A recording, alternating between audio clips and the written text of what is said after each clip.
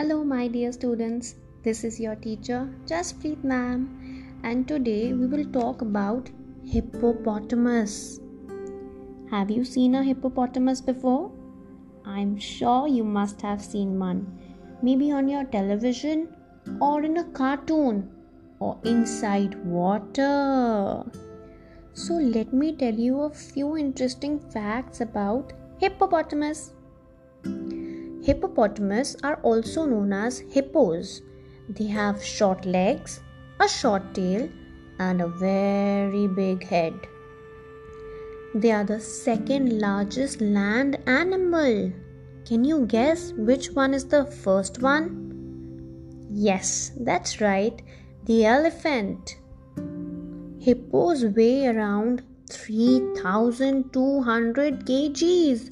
Oh my god, that's too much. Do you know it is as equal as the weight of 3 small cars? Hippos can live up to 50 years of age. But why am I telling you all these facts about hippos? This is because in our class we will study this chapter, how the hippo got a tiny tail.